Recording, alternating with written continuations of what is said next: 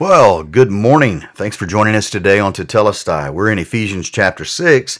We've been there now for 3 episodes, and we are moving through this subject, prepared for battle. How we must, as believers, be prepared not only for the daily battles that we fight, following Jesus in our own lives, the battles against temptation and sin and so forth, but primarily for a big battle, a time of war, a time unlike there has ever been in the history of the earth, according to Jesus. A time of battle, a special day that Paul speaks of in the 6th chapter of Ephesians about standing in the evil day and how vital it is to have the armor of God on. It is the armor of God, as we talked about the other day, armor from God to God. This armor is God. We must have supernatural strength and power, the supernatural power of God filling us to overcome these things. Also, we talked yesterday about the schemes and strategies of Satan, how Satan has developed strategies against the body of Christ, against families, against individuals, against nations, cities, states, counties. He has strategies for every level and strata of society. Strategies that result in stealing, killing, and destroying ultimately.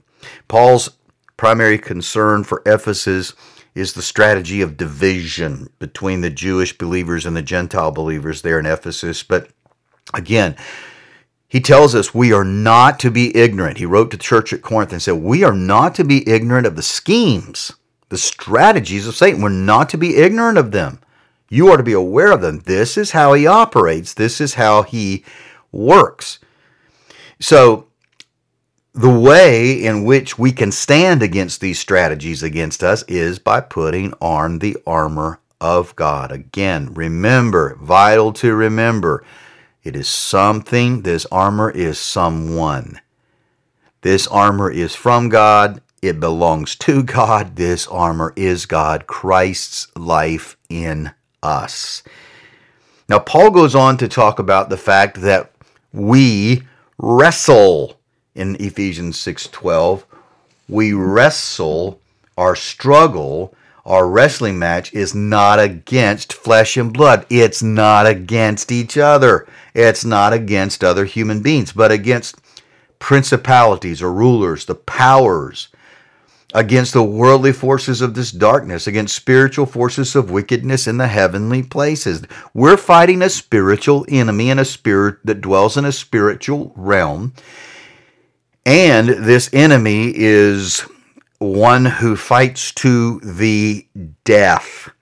When Paul uses the idea of wrestling here, he is not talking about WWE wrestling where there's a storyline and a script and everything is planned out beforehand and it's more or less, it's tough on the bodies when they get in there and they get tossed around and fall on the floor of the ring and, they get bruises and breaks and torn muscles because they are doing athletic things, but it's not real from the standpoint, there's not really punching going on or fighting going on. It's a predictable outcome. It's for entertainment, as they all say. They call it sports entertainment. Well, Paul's not talking about sports entertainment. Paul's talking about fights to the death. I mean, think about this. In his day, wrestling was part of the Isthmian Games, and Paul understood that the rules in that wrestling then, this combat between men, if the loser, if the person lost, they were liable to lose their eyes, have their tongue cut out, ears cut off, or more likely than not, they were put to death. This was a battle to the death. Maiming. I mean, the consequences of losing were not good. And Paul is letting us know that you and I are in a wrestling match to the death.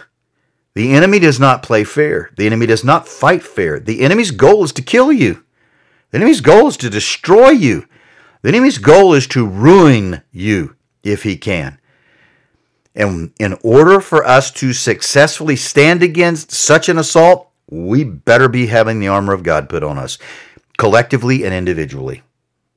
Collectively, as assemblies of believers, standing in these things that God has given us so that we can preserve unity and guard it, our oneness in Christ, and also individually, spiritually wearing the armor of God, because again, the enemy only seeks to steal, kill, and to destroy from you. Now, what's interesting is when Paul's talking about wrestling against these spiritual beings, Judaism teaches, and again, Paul has got the armor of God, and the concepts that he's dealing with here in Ephesians 6 are rooted in the Old Testament. They're rooted in the Torah, they're rooted in the prophets, they are rooted in the writings, but particularly the prophets and the Torah. First thing Paul's extracting from Torah in Genesis is a wrestling match that one of the great patriarchs of Israel had. Jacob had a wrestling match in the book of Genesis with an angelic being. Now, Judaism, and this is right before he's on his way, and he knows that Esau's coming out to meet him, his brother that he'd stolen his birthright from, stolen the blessing from, his brother who years before that time had said he was going to murder him because of it. He's worried about his life. He's worried about his family now that he's got. He's worried about his children. He's worried about the servants who are with him, that Esau's just going to mass, there's going to be a genocide, or he's going to kill me and then take everybody away into slavery. Anyway, he's got all this fear, and an angelic being shows up during the night, and the scripture says Jacob wrestled with this being until the dawn. And then this spiritual being touched his hip, and Jacob's hip went out of socket, and he walked with a limp the rest of his life. And he was blessed, and his name was changed from Jacob to Israel, prince with God. You have prevailed with God. But Judaism teaches that the being that Jacob was wrestling with was actually Esau's angel, or the prince of Edom. And you see, this is where Paul's getting his idea. And we're going to talk about tomorrow this whole concept of principalities, princes, spiritual princes over nations. But Jacob successfully stood firm, successfully held on to and would not let go of this being. And as a result, Jacob was blessed. Jacob prevailed. Now, whether or not this was, a theophany, an appearance of Jesus beforehand, or if this was actually Jacob's angel, he prevailed. Which in turn, you know what the outcome was. When he and Esau came together, they wept, they were reunited, they were restored to one another. Things were ironed out. Peace, shalom, was given to them because of Jacob prevailing, and because God had gone ahead of him and prepared the way. But understand this. The whole concept here, though, is we're struggling against spiritual beings. The only way we are going to prevail individually or collectively as the body of Messiah against these forces is by having the full armor of God appropriated, walking in it as assemblies and individually, so that we are aware of the schemes and strategies of Satan and we can combat them successfully. The enemy does not like you. You need to just get that right deep down in your heart. You are hated.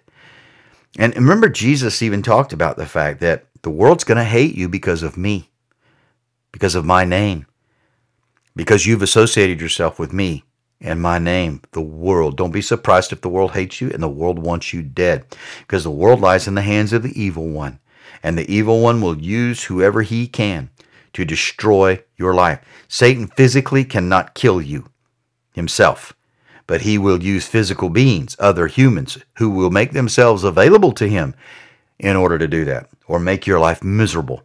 He will plant soldiers, as it were, worldly soldiers in fellowships to create division, strife, contention.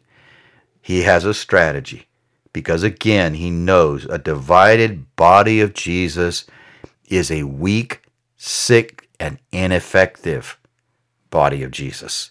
And the witness that Jesus prayed for in John 17 of unity that would cause the world to believe will not be able to be given through a divided people. But again, go away from today understanding you're in a serious war, and this is a battle to the death. To the death. Take it seriously. Well, may the grace, peace, and joy and power of our Heavenly Father fill your life to overflowing today, and Lord willing, we will see you again tomorrow.